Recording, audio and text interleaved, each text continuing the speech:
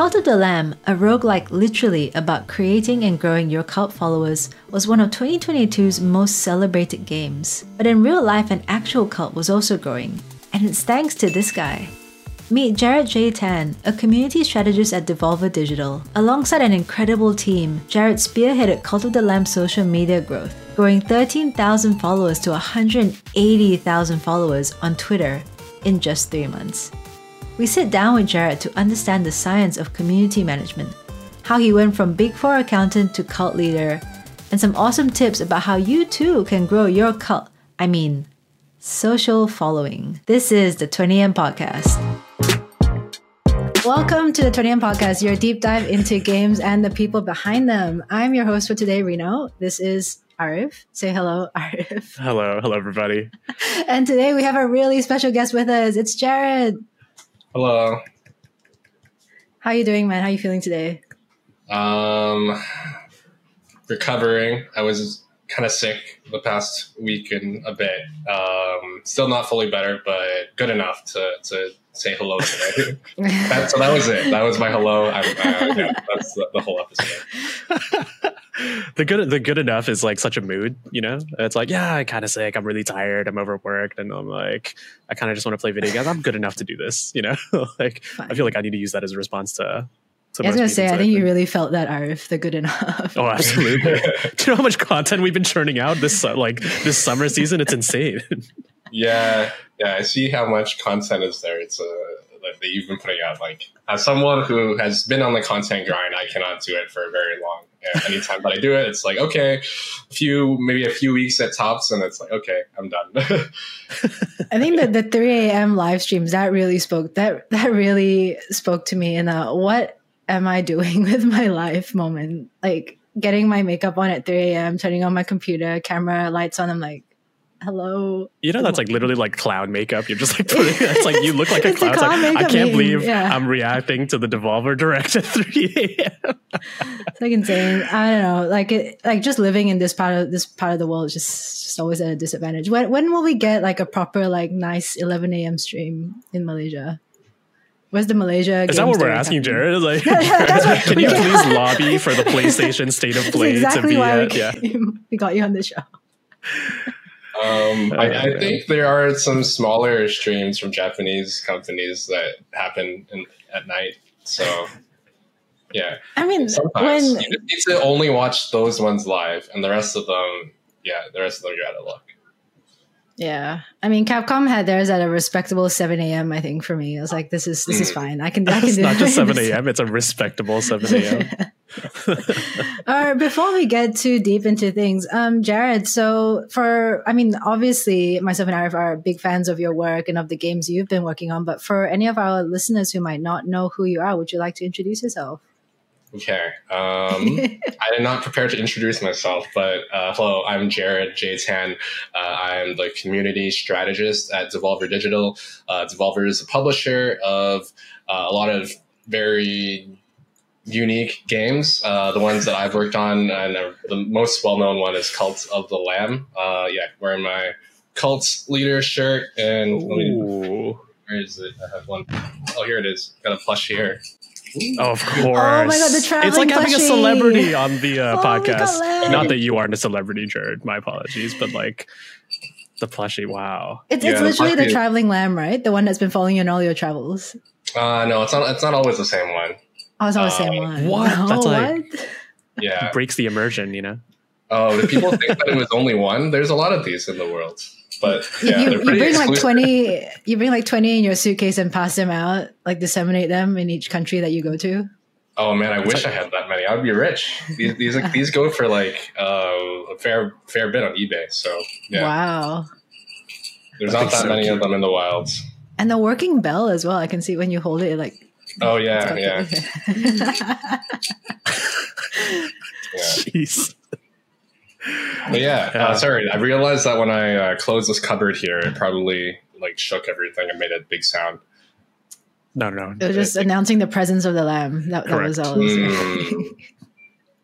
Yeah. I mean, yeah. It's wonderful to have you here, Jared. It's just so cool to me because I think like Devolver is such a, I don't even know how to describe the company, you know, as such a fan of a lot of the games that y'all publish. It's like, it's one of those things where it's like, you just have to say the name and people kind of associate it to certain feelings or certain types of games or a certain type of energy. But then on top of that, Cult of the Lamb is just like taking the world by storm, right? And to be one of the people kind of like responsible for part of that growth trajectory, I just think is like a little bit insane. I mean, like, how just general did you anticipate working on a game about like coming into the games industry? Did you anticipate working on a game about building a cult and it's all cute furry animals?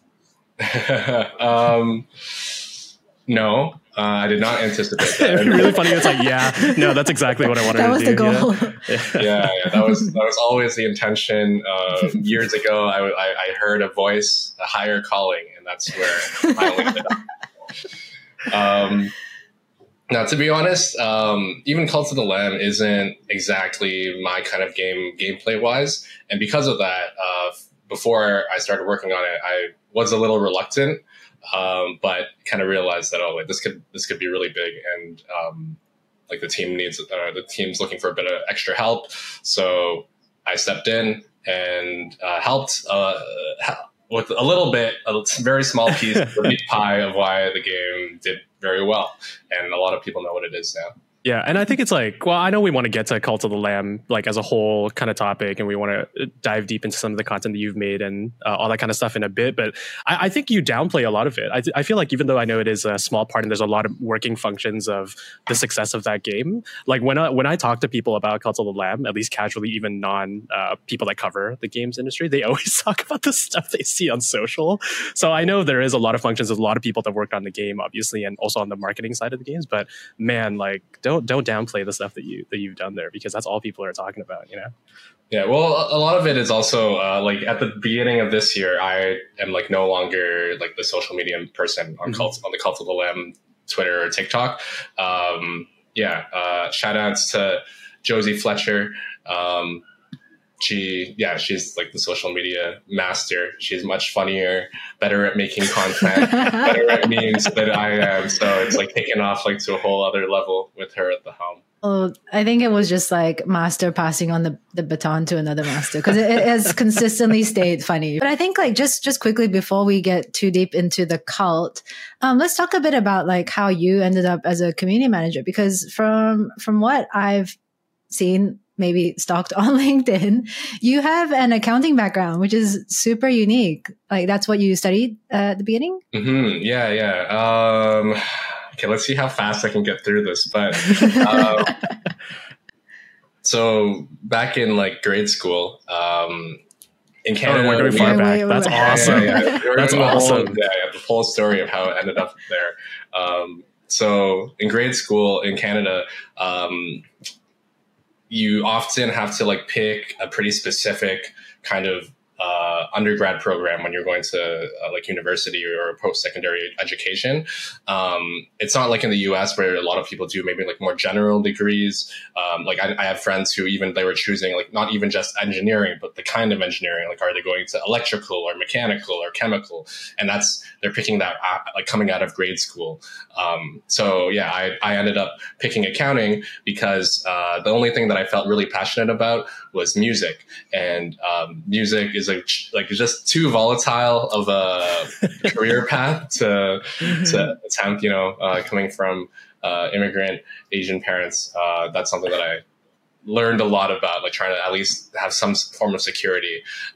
So accounting was something that I didn't mind, and the main goal was it would be something that it would give me enough money and time on the side that I could do music on the side. Accounting was able to do that. But then I also moved to a new city, moved from where I grew up in the Toronto area to Vancouver. People who aren't familiar with Canada, that's like a 5-hour flight. So no way to go home and get any like onion chicken or like satay pork or roti canai from home. Yeah, so that was a big move for me, moving away. Didn't know very many people on the other in the new place I was living, and like starting my career in accounting. I worked at one of the big four international firms, KPMG, and yeah, I didn't mind it too much. Like I even now I say I don't hate accounting, but kind of over time, I wanted to not just do a career that would give me time on the side to do something I enjoy, but I think I became more ambitious and wanted to have a career that aligned so that I could be like really good at my career, that like I would be able to like work really hard and do a good job and want to do that, so that other people would like be able to see and respect me as someone who is good in my field. Yeah. And okay, that's like half. So that's the first time. Oh my God, that's awesome. Wait, just quickly, grade school in Canada, what age is that? Until around like 18. Okay, because when I had grade school, I think in Malaysia or in Australia, grade school is like primary school. So when you were saying like, oh, like in grade school, like I had to decide on my career path, I was like, oh my God, like I would not have been able to do that at like 8 years old. Don't we do something similar here as well with like the art stream or the science stream or whatever? Yeah, we do art and science stream from like age of 16, I think. Yeah. And where they like categorize you, it's like either you're a science kid or an arts kid. And then there's this whole prestige about being a science kid. But then all the science kids end up studying accounting later on, which they could have just done if they went to the art stream. It's a message. It's all about prestige, all about what makes the Asian parents happy. Yeah. So that one was super funny. Like when you said music, I had a very similar like experience where it's like, I love music and I wanted to study music. And super early on, that was like, nope, that's not going to happen for you. It's like, oh, okay, got it. Yeah. Which is why like sorry. I was gonna say, it was like, this is why I have the guitars here in the background. You know what I mean? There's some like Paramore covers, like Arif's Paramore covers are still floating Don't on look the up my internet name somewhere. on YouTube. That's not the 20M podcast. Like embarrassing 13-year-old me. It's like, I want to pursue my music career. Yeah, what were you saying, Jared? Oh, I can't see the guitars. It's too dark and a little too small on my They're screen. also dusty. So full disclosure, I barely play music anymore. It's just for show, you know. So maybe I don't want to highlight. Just so people know he's an artist. He's an artist.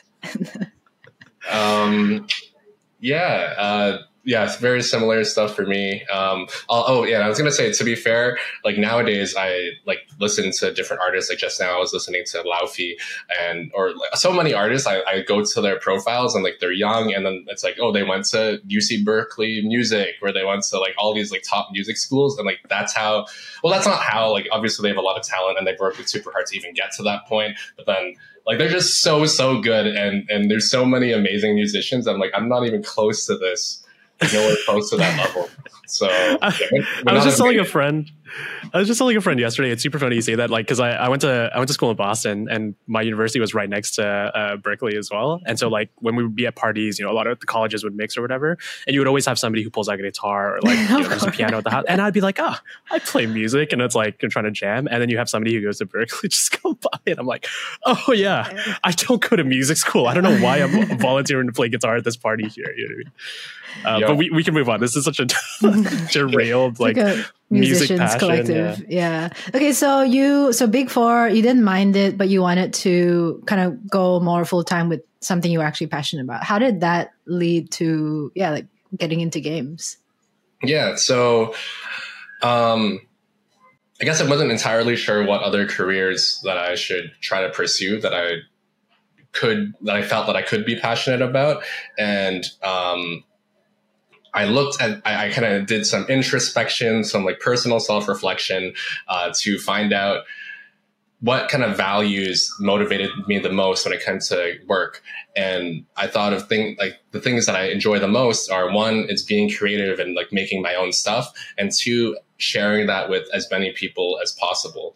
And yeah, those are two things that you just kind of don't really get in accounting. Like accounting in general is like you're trying to fit things to rules, and then no one ever looks at the stuff that like the work that the accountants do. But that's where it didn't like really align very well. And then those two values that led me to like marketing, kind of like trying to get things seen by a lot of people. And then games specifically, because I wanted to also do those things for products or for an area that I actually cared about. So whether that was like music or other kinds of arts or video games. And at some point I kind of realized that, wait a minute, like people just have careers in marketing. Like that's like a thing you can do. Like you don't have to have a license to do that. So maybe I could do that. And then like there are lots of people who work for these huge companies. Like Nintendo has an office here in Vancouver. Like EA has like their huge FIFA campus, a FIFA and other games campus here in Vancouver. So like why couldn't I go try to work at those places? Yeah, and then eventually ended up applying and eventually getting like having a small studio take a chance on me at Brace Yourself Games, which is a indie studio here in Vancouver, and that's eventually led to working for Devolver Studios and then Cult of the Lamb. Are you a big gamer? Like growing up as a kid, were you always playing video games? Well, I was put in like lots of extracurriculars. So like one day was piano, one day is violin, one day is like kung fu, another day is kung fu, another day is like baseball. So in between that, I did like playing video games, but I think I became more of a gamer as I got older. Yeah, as you moved out of home, away from the Asian parents, perhaps. Yeah. Just to talk about like maybe on the community and the social stuff, I know a lot of people kind of think on the surface level, it's like, oh, it's like the creative side of things, which is like drafting tweets or content or general social pieces. But I feel like, yeah, a lot of where I get incredibly impressed is when people show the data of how they forecast what will hit on certain platforms, or how do you do engagement metrics. I think there's been a lot of GDC talks as well about like how do you value like the community, and how does community respond to certain things, and what is the data that goes behind it? So I just want to like say, I think there was that one graph that you guys put out, right, which was the Twitter followers to revenue for Cult of the Lamb, and it was such a simple visual, which is like you could see the positive correlation between the two. But I was like, oh my god, like that is such like I've been using that example to so many folks in Southeast Asia, which is like, hey, if you're hesitant thinking about getting somebody to help do social, or you don't have a Twitter page or whatever for your indie game, it's like, just look at this, man. Like there is awesome data behind this. So I just find that an interesting component. I know it's not like a 1-for-1, right, for a lot of games, but that data component I think is like undervalued in my opinion. People trying to sift through that data. I think it's the other way around. Like it's like the game does well, and then you search for the data to back it up, kind of a scenario. Yeah, it's like if you've seen my GDC talk, then you'll know like I believe that games do well because like the game is good, and it's like not because social media is good that a game can do well. Sometimes that is the case, but it's like there's other instances of games that even have had many like all the metrics, things like they even could have really big streamers play it. They have like lots and lots of views on TikTok, like millions of views on TikTok. They could have even the metrics that game developers think of, like wish lists. They could have lots of wish lists or demo downloads and all these things, and then like just not sell anywhere near that number of when the game actually comes out. Versus other games like I always give this example of Vampire Survivors, which is just like a game that people want to play, and like the number of players is way greater than their Twitter followers. Like way greater, or like any of their social media stuff. It's the other way around, where like there's like the game itself sells itself, and it's not any of these other things that are selling it as much.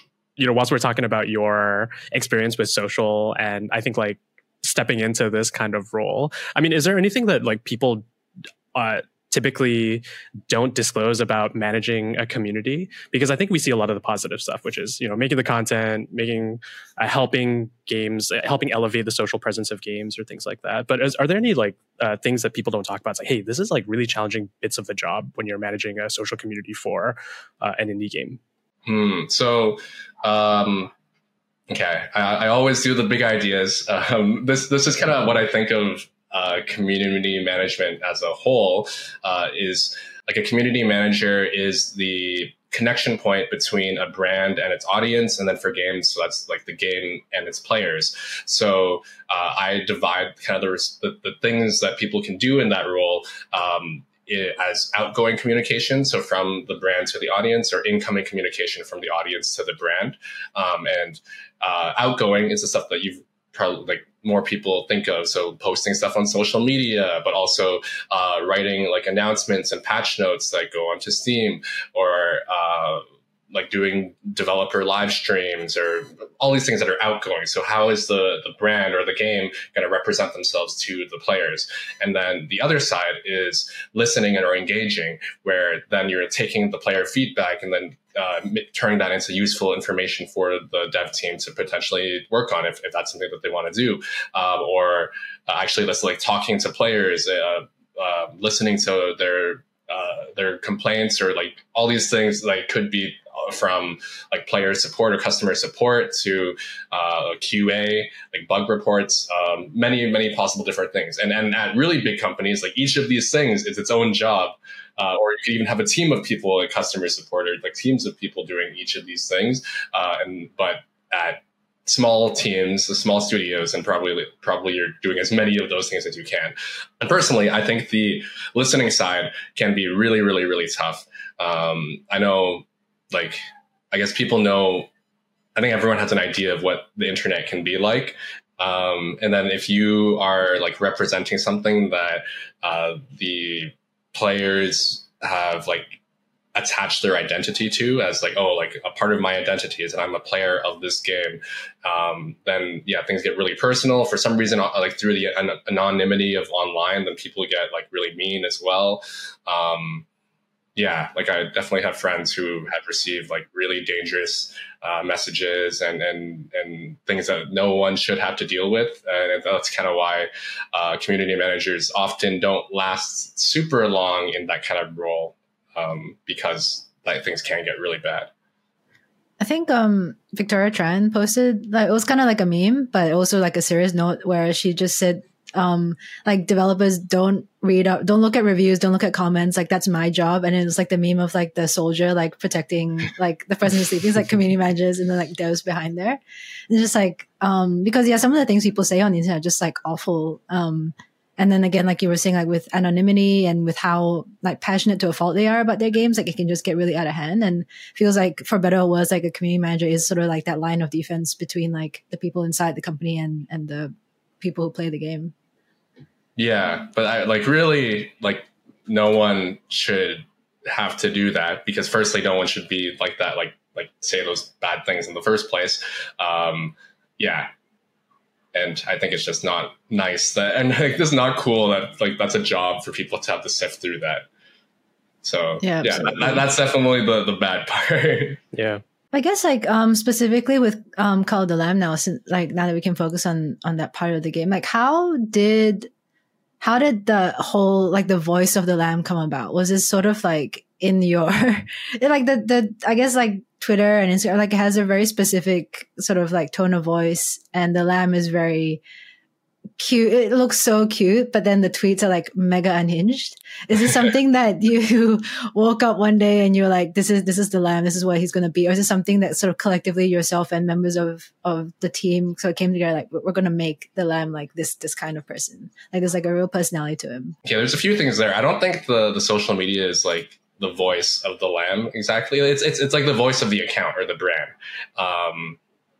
The lamb doesn't say things usually, although some people make like the comics that people make, or like in the animation, like the fan animations and all of those things. Like those are so good, and like those kind of give the lamb a voice. But really, all of that stems from the game, where the developers, Massive Monster, they were really trying to have a huge contrast, where you have this like super cute character that fit their art style compared to their previous games. The Adventure Pals, that's what I was thinking of the name of their previous game that looks similar. So yeah, super cute art style. The lamb is super cute, like you said, but then it does like very horrible things, right? Like, yeah, like sacrifices and killing things and feeding the followers poop. Yeah.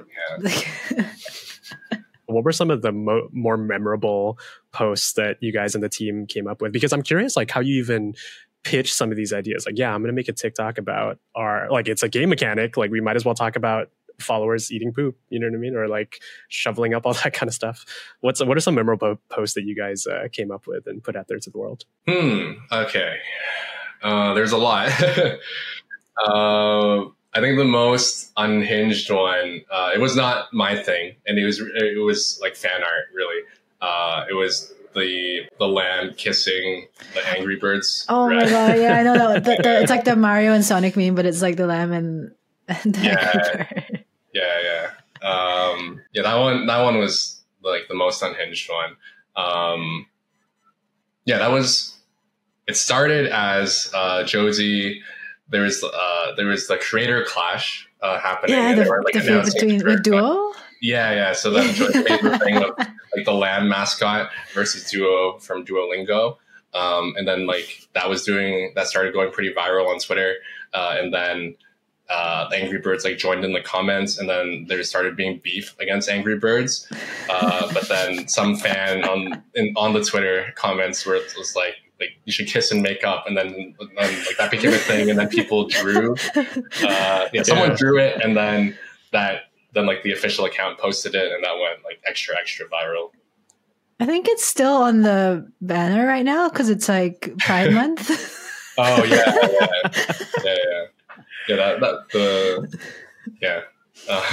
Josie's very good. So all of the stuff from 2023, the most unhinged things are all Josie's work. I think my best one would have been connected to the Mario movie. When the Mario movie was launched its first trailer with Chris Pratt as Mario, I took like audio of Chris Pratt from the trailer and like put it on the Cult of the Lamb animated trailer, which people really liked that. Can we talk about the polka rap? What's in the new update for Cult of the Lamb? Shimura, Kitchen, Photo Mode Gallery, Relic Good Achievements, Eye of Leshy, Permadeath, Midas, Purgatory, Tarot Cards, Boss Rush, Post Game Story. Update them all. Free content! Yeah, that one, that was a team effort. So that one was when the really, really big Cult of the Lamb update came out a few months ago. I was like, at first it was like, Josie suggested I'm going to make a TikTok of can I list all of the things or as many things in the update in like 30 seconds. And then like we were just like making this big list, and I don't remember who said like, oh, it's like a rap. And then I feel like Josie might have said it's like a rap, and I'm like, yo, I'll rap this. I will do it in the style of Pokemon. Yeah, and then it was like, oh, okay, the Poke Rap would be like so perfect because like it's a rap that everyone recognizes. It's just a list of lots of things, and the idea was to like make it seem like there were a lot of things, because that update really does have a heck of a lot of things. So then I was like, okay, I want to do this. I asked some other people if they could help. At Devolver, we have JM, who is the other person. He was the singer. He just does like a bunch of different things. He on the side, he acts in like opera, like community opera. So he's a really good singer. Oh, that's awesome. He also acts. And because he's like the performer at Devolver, so we get him to do all sorts of things. Like he does voiceover for trailers. He does like dev live streams on behalf of Devolver. He for Broforce back in the day, he like sang like an American patriotic song. Yeah, so all sorts of things. Like you just look through. If you look through all of the Devolver content, you'll see JM like a bunch of times. But yeah, so JM helped with the singing because he's a very good singer. And then I asked Riverboy, Narayan, the composer of Cult of the Lamb, to just like help me edit the audio and like splice it all together. So that's why it sounds like a lot more professional. And then for the video, we have a few video editors, but one of them who I love working with, he like focuses on social media content. His name's Zach Galing, and I asked him if he could help make the video. I like found all the clips for him and like timed all the things and like got all the footage, compiled it all into a spreadsheet. So trying to make the job easier for him. And then he put it all together and like with the font to make it look like the Poke Rap and all that kind of stuff. Yeah. Like he's so good at like those little touches to make things look like just the way that we're trying to parody. That's amazing. Like just a dedication to the bit, like everyone just coming together to create the Cult of the Lamb rap. Yeah.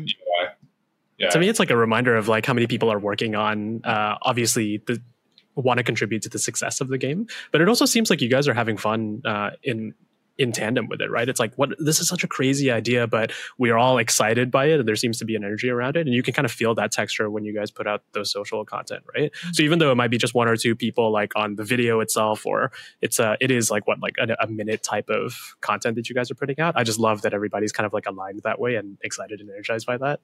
It's just hilarious to me. Yeah, I think like it's really nice because we have a lot of freedom. Like other big studios, if you're representing big brands, or especially if you're like working on an IP like owned by Disney or Nintendo or something, like then you got to go through so many layers of approval just to get something done. But yeah, for us, it's kind of whatever the devs think is okay is cool, and like obviously with Cult of the Lamb, like the devs are happy to go like very unhinged because like that's exactly how they made their game. Yeah, I think the fan response has also been so incredible as well. Like the fact that you guys put in like 100% and they're doing the same. Like I've seen the fan art isn't just like digital art; it's like leather jackets, it's like tattoos, it's like really intricate cosplay. Like just going through like the Call of the Lamb retweets, I'm like, wow, like people really, really like this game. Yeah. Some of our like most successful like social media stuff in general was from people who just love the game, and then like influencers as well, like streaming the game. Like I think it got to like 6th on Twitch when the game launched, like ahead of League of Legends for like a day. Yeah, and then like the fans who are just like making stuff because they love the game. Like there's so many good things, and even the ones who like aren't really like trying to post on social media. I saw on Reddit the other day there was a person who without mods, I think, because they're playing on PS5. They have like 300 or 400 followers in their cult. Like the dedication to be able to do it. Like, yeah, that is insane. When I was struggling with just like 10, like everyone was just hungry and tired and all the time. Like what? I didn't even know you could get to 300. We didn't know either. That was not how it was intended. But yeah, like, that Reddit post is it's one of my favorites. Awesome. Yeah, that's golden. As we talk about it now as like this huge success, and obviously it is like it seems like commercially it went really well, but also socially it's kind of taken the world by storm. I think you came on, if I'm understanding correctly, you came on before the game officially launched, right? Was it recently before the game launched? Yeah, so I joined about a month to 5 weeks before the game launched. And was it there's the same energy then? Because like for me, it's like it's really been the growth trajectory has been insane again, just on the sentiment side of things, right? But when did you guys know that this was definitely going to be a monster of a hit, pun intended there, I guess? Well, I think you never really know. Like you can have your metrics like Steam wish lists or like social media following, but like none of those guarantee anything. And I guess like we really knew that it was like really, really taking off when like just before launch. That would have been in the few weeks when certain streamers got a chance to play the game early. And like it was big on Twitch, it was big on social media, and like big streamers were even, some of them were coming to us and asking like, hey, like how do I get access to do this early? Like I saw these other people are like have it and they love playing it and it looks awesome and I want to play it. Yeah, so I think like around that time it's like, okay, wow, this is like looks like it's gonna really, really take off. Sorry, Pokemon. Sorry, XQC. You guys are on the wait list. All right, like we've got we got to roll out a bunch of stuff. I think the Twitch integration is what made it so big on Twitch as well. Like the fact that your viewers could become followers and then they could kind of contribute to the totem. Like that all just made it really, really fun. I super enjoyed streaming it. We're going to overlay this whole conversation with the photo of me streaming and Arif's character being sacrificed. That's the whole intention of this conversation. Yeah, which was really unnecessary. I mean, like, I'm happy to be part of a cult, but I didn't think I'd be jailed so easily. And again, like, that was a hilarious moment between Reno and I, but I've seen so much of that replicated throughout the internet as well. So it's almost as like user-generated content at that point. It's like they're able to use social to kind of highlight these moments in the game. So I just think it was such a good 1-2 punch where you guys are like cultivating the community, but also they can post their own stuff and make it be such a meme as well. It's just such a time. I don't know. Just the confluence of all those things just seemed almost perfect. Yeah. And I think that's what it is. It's all of the possible things hitting as like well as they possibly can. And like that's how it ends up as such a big thing. So I think like my corner of like being social and community at that time was a very small part of that. But it's like one of the things hitting, and then everything else also hitting, and then they elevate each other. Besides Cult of the Lamb, though, you've worked on a couple of other games with Devolver, and I know you're excited to talk about. I guess we can start with maybe Terra Nil. So I'm not super familiar with this one, but I know Arif has played a demo in the past, and this is the one that's sort of like, I think when I saw the video, I was like, oh, this is like SimCity, but in reverse. It's like the going back to nature sort of thing, right? It's like recultivating the land. It's a game in like a post-apocalyptic world, which is many games, but in this one, it's like set up like to look like a city builder, but instead of building a city, you're allowing the environment to regrow, and you do this in like a tiled way on an isometric view. I think it's a very like relaxing game. It's a very I enjoy playing it. It's one of the games that when we need to like capture footage for, I'm like, oh yeah, like, I'm down to capture footage. Like I have fun playing it. So it makes it easy to capture footage. And I think, it was really good to work on because it's so different. And obviously, like Cult of the Lamb is trying to be like shock value and funny and all these things, but then like Terra Nil, it's like completely in the other direction where it's like super. The game itself isn't that serious, and even like the technology that you use in the game to bring back the environment, to attract animals to come back, all of that stuff is like science fiction more than actual science, but it is rooted in things from actual like what the natural world is actually like. The devs, they're in South Africa, a small team under the Free Live studio, and they take a lot of inspiration from the local environment around them. Like there's this fine boss, like vegetation area, and in South Africa, they need to use forest fires to replenish the land where the forest fires then allow the nutrients to go back into the soil and then regrow with new vegetation, and that's like one of the key features of Terra Nil, where like if you think of environmental conservation, you might think, oh, like burning everything down, like that's probably not a good idea. And it's fun to see people's reactions to when they play the game and they see like the fire, they start the fire and then it just like spreads and spreads and spreads and it burns down everything. But that also teaches you that even when you're doing that, you can have like, you can do controlled fires by setting up barriers through like water ditches or rivers. But even if you do allow your whole thing to burn, then you can use the arboretum to regrow new forests from the nutrients that have come from the burned vegetation. So yeah, it's completely different. And and the best part is that the devs, they committed a portion of their profits from sales on Steam to donate to a real conservation organization in South Africa, the Endangered Wildlife Trust. And they got to go see firsthand the work they do to protect animals and environments in South Africa. And it's so cool. And they are like donated a lot of money to the organization through the sales of Terra Nil.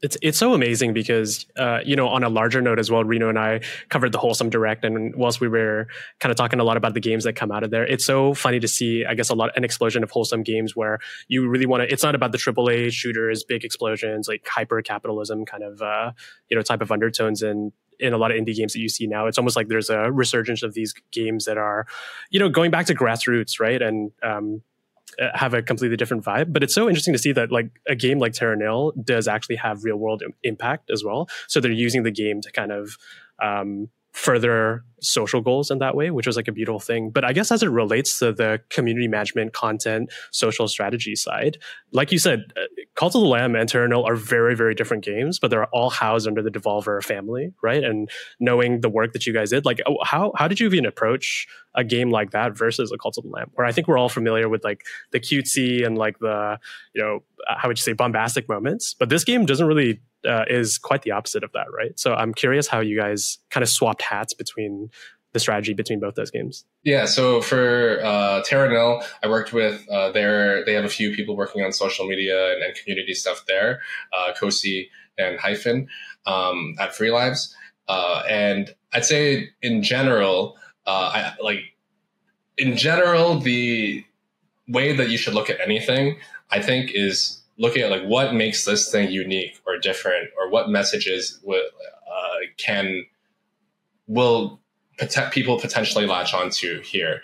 And then like social media is trying to get it, like one of the first goals is trying to get people's attention. Like, how do you convince someone to stop scrolling while they're just like scrolling through TikToks, like one, like seeing them, like they only look at it for like 2 seconds or 1 second. And like you have to convince them to stop and actually look at your thing, or like scrolling down a timeline on Twitter or Instagram. How do you convince them? So that's where you need to have like very snappy messages, and the message then needs to like resonate with what the game represents and what the developers, what the message that they want to portray with their creation, because this is something that they've worked super hard on, like usually for years of their life. So like, how do they want to be represented? And then how does that connect with some sort of message that can then go to the audience? So for Terra Nil, all the things that I talked about, these altruistic angles, like talking about how the game connects to the real world, some of the things like are somewhat educational, and then also how then that has a real world impact through like donations to actual conservation work.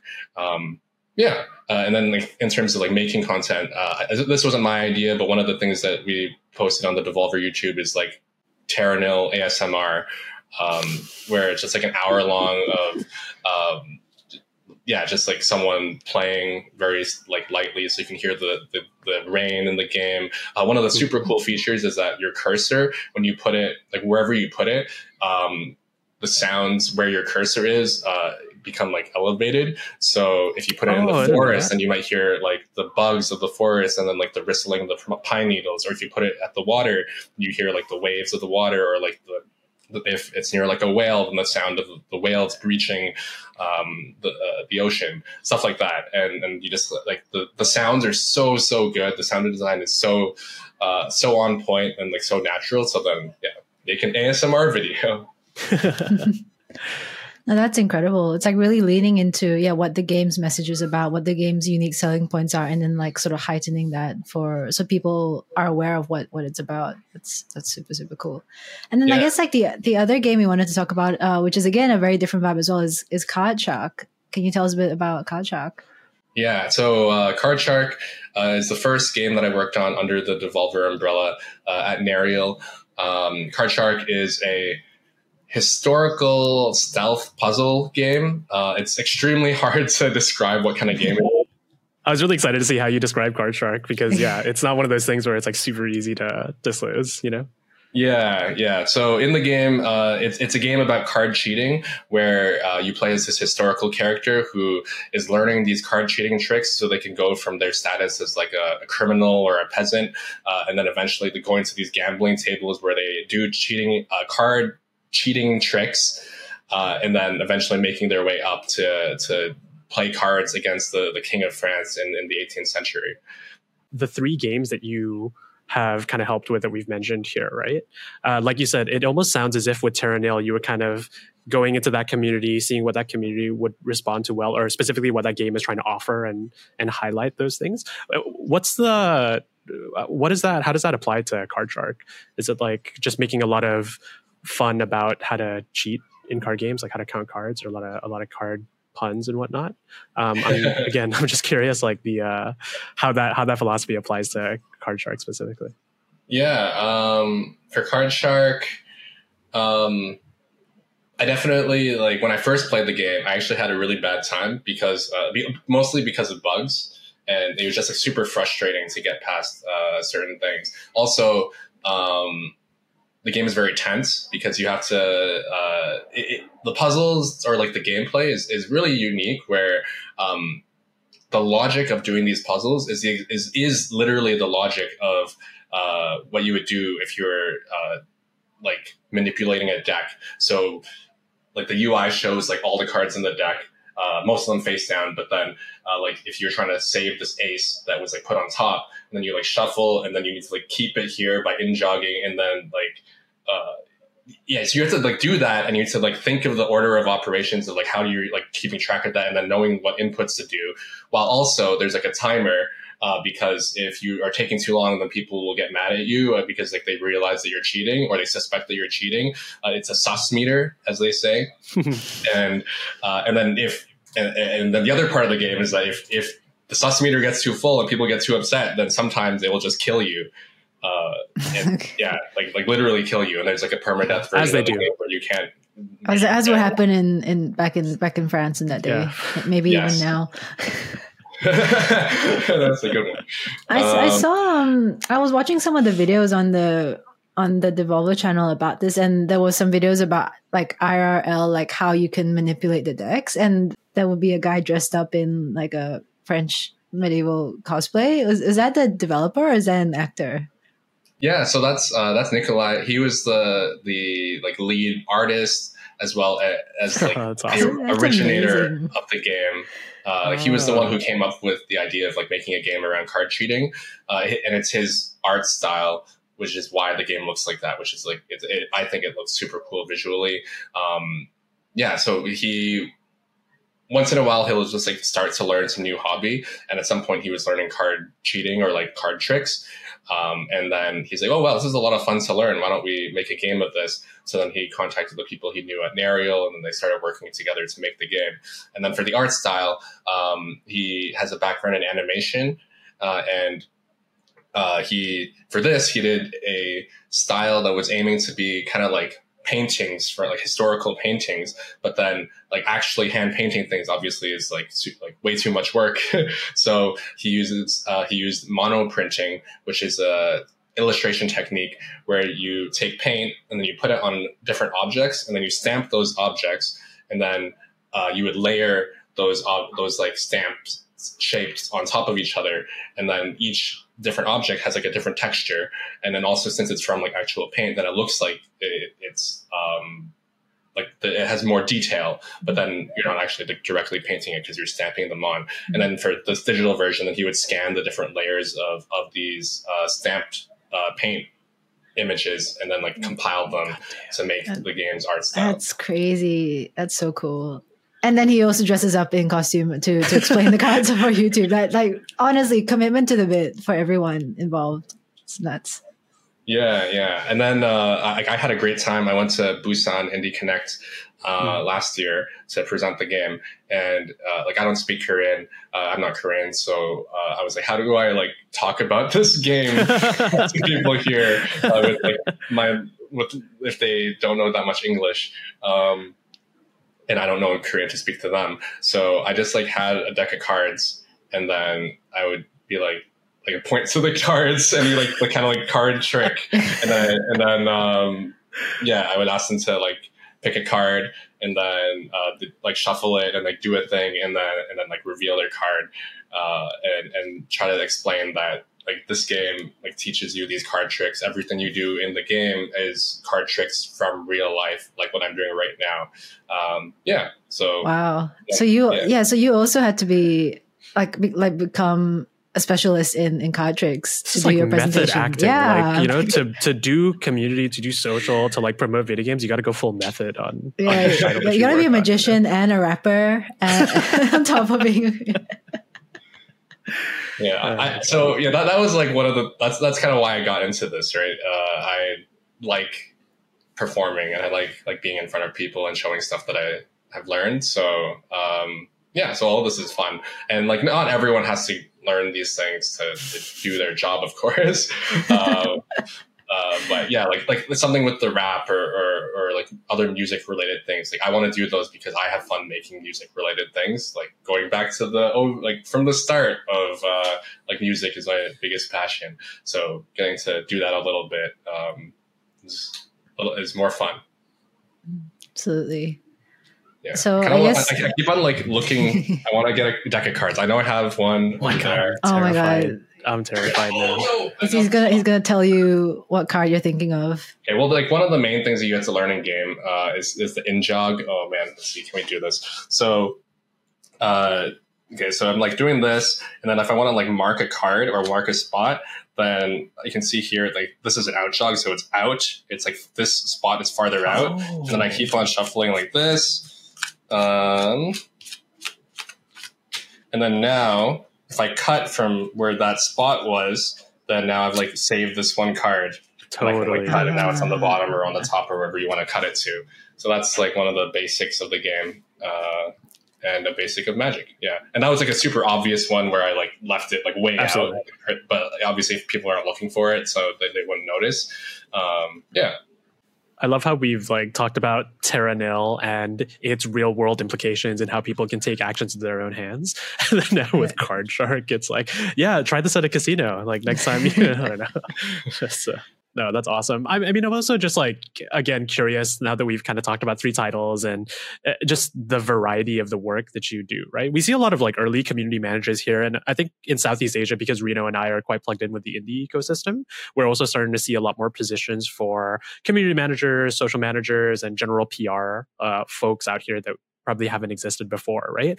I'm curious, like, if there's any, like, what is the usual advice that you typically give to like newer community managers? Are there a lot of people kind of like asking you about your role and how to build the success of these games? Because I feel like, Jared, the personality wise, I feel like, you know, the work that you guys have all done for Cult is kind of like the golden standard for indie games, right? Yeah, I'm just curious, like some of the advice that you typically give or stuff that maybe like advice that you haven't given enough to folks that are interested. I think it starts from the games, like I was talking about before. And I think like most important, you want to talk like really be as close to the development team as you can. And even if you can't ever meet them in person, like I was doing a lot of these things without having met these people in person, and even like not talking to them that much. But like one thing I did at Nariel for Card Shark was, I made this survey to like ask everyone on the dev team or at the studio, like what are your inspirations as a gamer? So like who are you as a gamer, and then who are you as like a developer? Like what is important to you? What are the things that you want to do with the games that you're making, or like what's important to you? And then like what messages resonate, and so that to represent like the people, because like you are representing the people behind the game. And then for the game itself, going into like the creative minds behind it and seeing what their stories are, because like they have a personal reason as to why they've ended up making this game, like with Nikolai and how he was he was like learning card tricks and he's like, oh, this is fun, so now I'm gonna try to make a game about this, and that's interesting. Like that's a story that someone might be able to relate to, because it's like his story, therefore it's like personal to him, therefore it can like connect to people because it's someone's actual story, and I think that's kind of where you can start, and if you have a good grasp of those things, then you can take that to the marketing messaging and like what things can then resonate to the players. It's quite beautiful. I think it's also quite funny. I mean, when you talk about integrating people's stories and integrating people's personalities, I just like a quick reflection has been like, if you take a look at Toge Productions, right? We know a lot of the folks at Toge Productions super well. It's like the way they market Coffee Talk is obviously quite different than they market games like, Kree's Front Tactics, right? Or A Space for the Unbound is different than some of the other games that they kind of market. But it's quite funny how Lala, who currently does their social on TikTok, it's just so her humor as well. So also bringing like the social media managers kind of like personality and humor to the forefront. The reason why I bring that up is because it's like that authenticity that you bring up, right, Jared? It's like you talk about the people behind the game have stories, have personalities, and have a way they want to be represented. How do you do that authentically on the internet whilst also making fun of stuff and talking about the public zeitgeist or whatever's out there, but doing a service to the people that are behind the games as well, right? It's just a funny reflection, I guess. Yeah. And I think like a person's personal, like their personality as like the representative, that also comes out. And I think earlier when you were saying like the Lamb's voice, I say, oh, it's like, I feel like it's more of the brand's voice, but it's also like the social media manager's voice. Yeah, and you can see that it's quite unique. It can be very different depending on the game. Versus sometimes like there are teams that like, oh, we don't want to be in the fort, like we don't want to be the forefront. We don't actually want to have like individuals be like, oh, everyone reveres this dude or like this person as like they associate this game with this person or this brand with this person. Like, we don't want that because they feel like they're a team and they want everyone to be represented. So then that's like a different challenge. Absolutely. Well, I guess we're coming towards the end of the show and we're about to wrap things up. But I did want to quickly get a question in with you, Jared. Like, what are you playing right now and what are you looking forward to for the rest of 2023? Okay. This weekend I played Tunic. Oh, yeah. Yeah, Tunic. Like, wow. I heard a lot of good things. Yeah, what a well-crafted, like, really, really special game. I'm very bad at action, like combat in games for the most part. So I started the game on like reduced combat difficulty because I knew that I couldn't. Like, maybe I tried it for like 10 minutes of like normal difficulty, and I'm like, I know this is too hard. I'm going to reduce difficulty, and then towards the end, I already played like 9 hours that day or something. And towards the end, I'm like, I want to finish this game today. I feel like I'm close to the end. I'm just gonna like turn off like combat difficulty or like turn on like can't die mode. So I'm like, so I was going into boss fights and then they like whacking me and I'm just like not losing any health. I just like, yeah. The least you know about it, the better. But like the combat is difficult and it's like isometric, but it's also a knowledge-based game, and knowledge-based games are like my favorite kind of games. My favorite game of all time is Outer Wilds, but I love other knowledge-based games like Return of the Obra Dinn, blanking the Forgotten City, and Tunic games. If you aren't familiar, those are games where the core gameplay is learning the logic of the world, and like the puzzles are the world itself. And yeah, I don't want to say more if you haven't played some of those games, but like if you know all the things you need to know to complete the game, you could probably complete it like very quickly, because you know all these things. But then like discovering those things is the fun of the gameplay, and then figuring out how they work together is the fun of the gameplay. Yeah, so that was like why I wanted to play Tunic, and not so much the combat part because I'm bad at that. So that's why I was like, okay, I'm not going to do combat anymore. I want to do this knowledge part. Yeah. I'm having the same challenge with Persona 5 because I'm so late to playing it. I just want to get the story. So I think I chose like super ultra easy mode, whatever is like the easiest mode. And then there's like another mode where if I don't want to fight, I just like auto battles as well. And I'm like, this is fine. Because if I don't, and I need to set aside like at least an hour a day to play. And at this rate, I think it'll take me maybe approximately 2 years to finish it. So it's like, all right, well, I'm going to speed this up. I just want to get to I just want this part of the game to experience this part of the game. So I totally get that as well. Yeah, especially for JRPGs like Persona, where the game is just so long. Yes. Yeah. But yeah, and then for later this year, I am excited for Slay the Princess. That's probably my most excited for game. It's a visual novel, like choice-based game, by Black Tabby, which are I think they're American, but they're in the Toronto area now.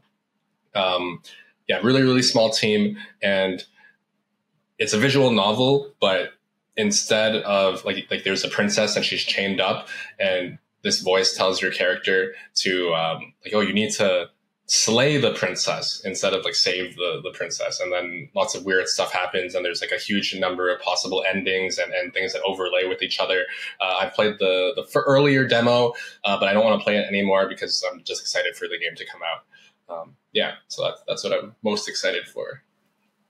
Yeah, I looked that one up, and I was like, "What? This is not what I expected." I think I just thought it was going to be like a knight rescuing kind of game, and then it's like, wow, this escalated super quickly.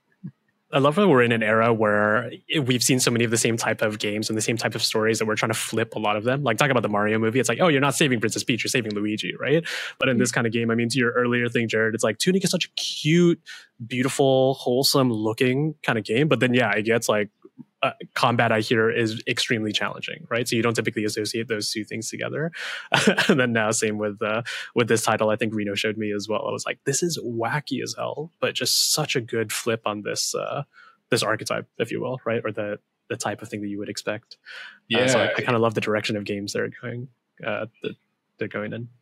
Yeah. I'd say like the things that get me most excited about games in general are, like I said, knowledge-based games, but in general, games that like tell stories through gameplay in really innovative ways. So I don't want to spoil things, but yeah, like Obra did, where you're like really uncovering the story. All these knowledge-based games, you're uncovering the story in a very abstract way, but also things like Slay the Princess, which I assume I'm going to be doing something similar. And yeah, top best kinds of games. Man. Yeah. Like, again, like when I remember when Obra Dinn was coming out and a lot of people were starting to play that game, or I think it was like after it was out, it got a lot of traction about people talking about it, especially word of mouth. And it just gets me so excited. But I feel like it's one of those games where I want to reserve a weekend, right? Like get pen and paper in front of me if necessary and just go through the whole thing and kind of experience it. But I got to carve out time to go through those games, you know, but I'm excited you're getting me excited to jump in now.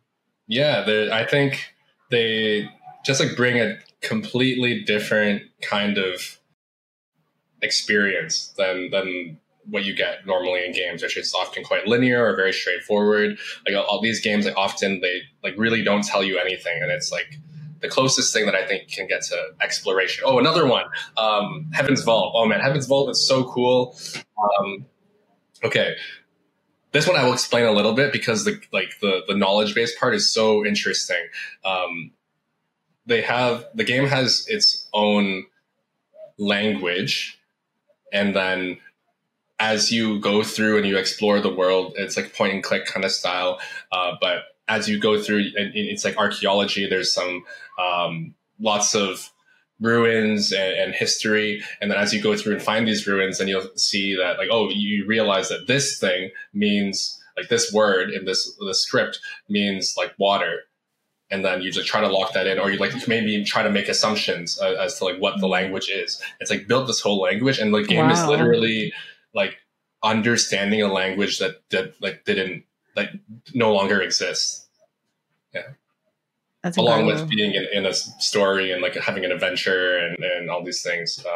But yeah, that's like instant wish list for me. You know what I mean? Like instantly putting that on my list. That sounds awesome. Yeah, it's really, really, really clever. Yeah, I think similar. I mean, just to talk about like games as a whole as we're getting into this kind of conversation, right? Like even when you talked about Card Shark, because I watched a lot of the trailers, a lot of the marketing that came out for the game as it was leading up, and it was so funny because when people were trying to describe that game, it's like, oh yeah, you can describe it the way it looks, but describing the gameplay and the type of game it is can get quite challenging. But again, I love that. This is again why I love the independent experience a lot more than AAA's, and I've said this multiple times on the podcast, where innovation and true steps and leaps forward in terms of how do you marry gameplay with ideas that are so nebulous is such a fascinating relationship to me. So I just love that we're in an era where people can kind of take bets, and I guess like folks like you at Devolver as well are supporting games that are so new and original and wacky, but giving kind of players that it's like I've never kind of, and I didn't think that somebody could articulate this thing in a gameplay loop before, right? Mm-hmm. So it gets me back to this excitement of like, man, indie games are flipping great, and they look beautiful and they sound beautiful, and there's so much fun that we can, so much fun social stuff that we can talk about it. But at the end of the day, like even just general gameplay or how these games exist is beyond me. So it just gets me really excited about playing more indies throughout the year. Yeah, yes, do it. All those games, like you have to really push boundaries. People should play them. People should buy them and play them, and have their eyes open to like what more games can be than just the experiences that we've been having for like 20, 30 years. Yeah. No, that's a great message. That's a great message to wrap this interview up as well. Thank you so much for your time, Jared. And thanks everyone for tuning in. If you want to hear more about Jared and his work at Devolver, we'll have links to his Twitter, Instagram, all that fun stuff in the description box below as well. Thank you so much again, man. Like really, really appreciate your time. And it's been such an enlightening experience for both myself and Arif. Hey, yeah. Thank you so much for inviting me. I had a good time. Thank you for letting me have my exposés about the game. And well, that's the episode. Thanks everyone for listening. If you like what you're hearing, check out our previous episode as well, where we cover Final Fantasy 16 and Sora Seasons: A Wonderful Life. Take care, everyone.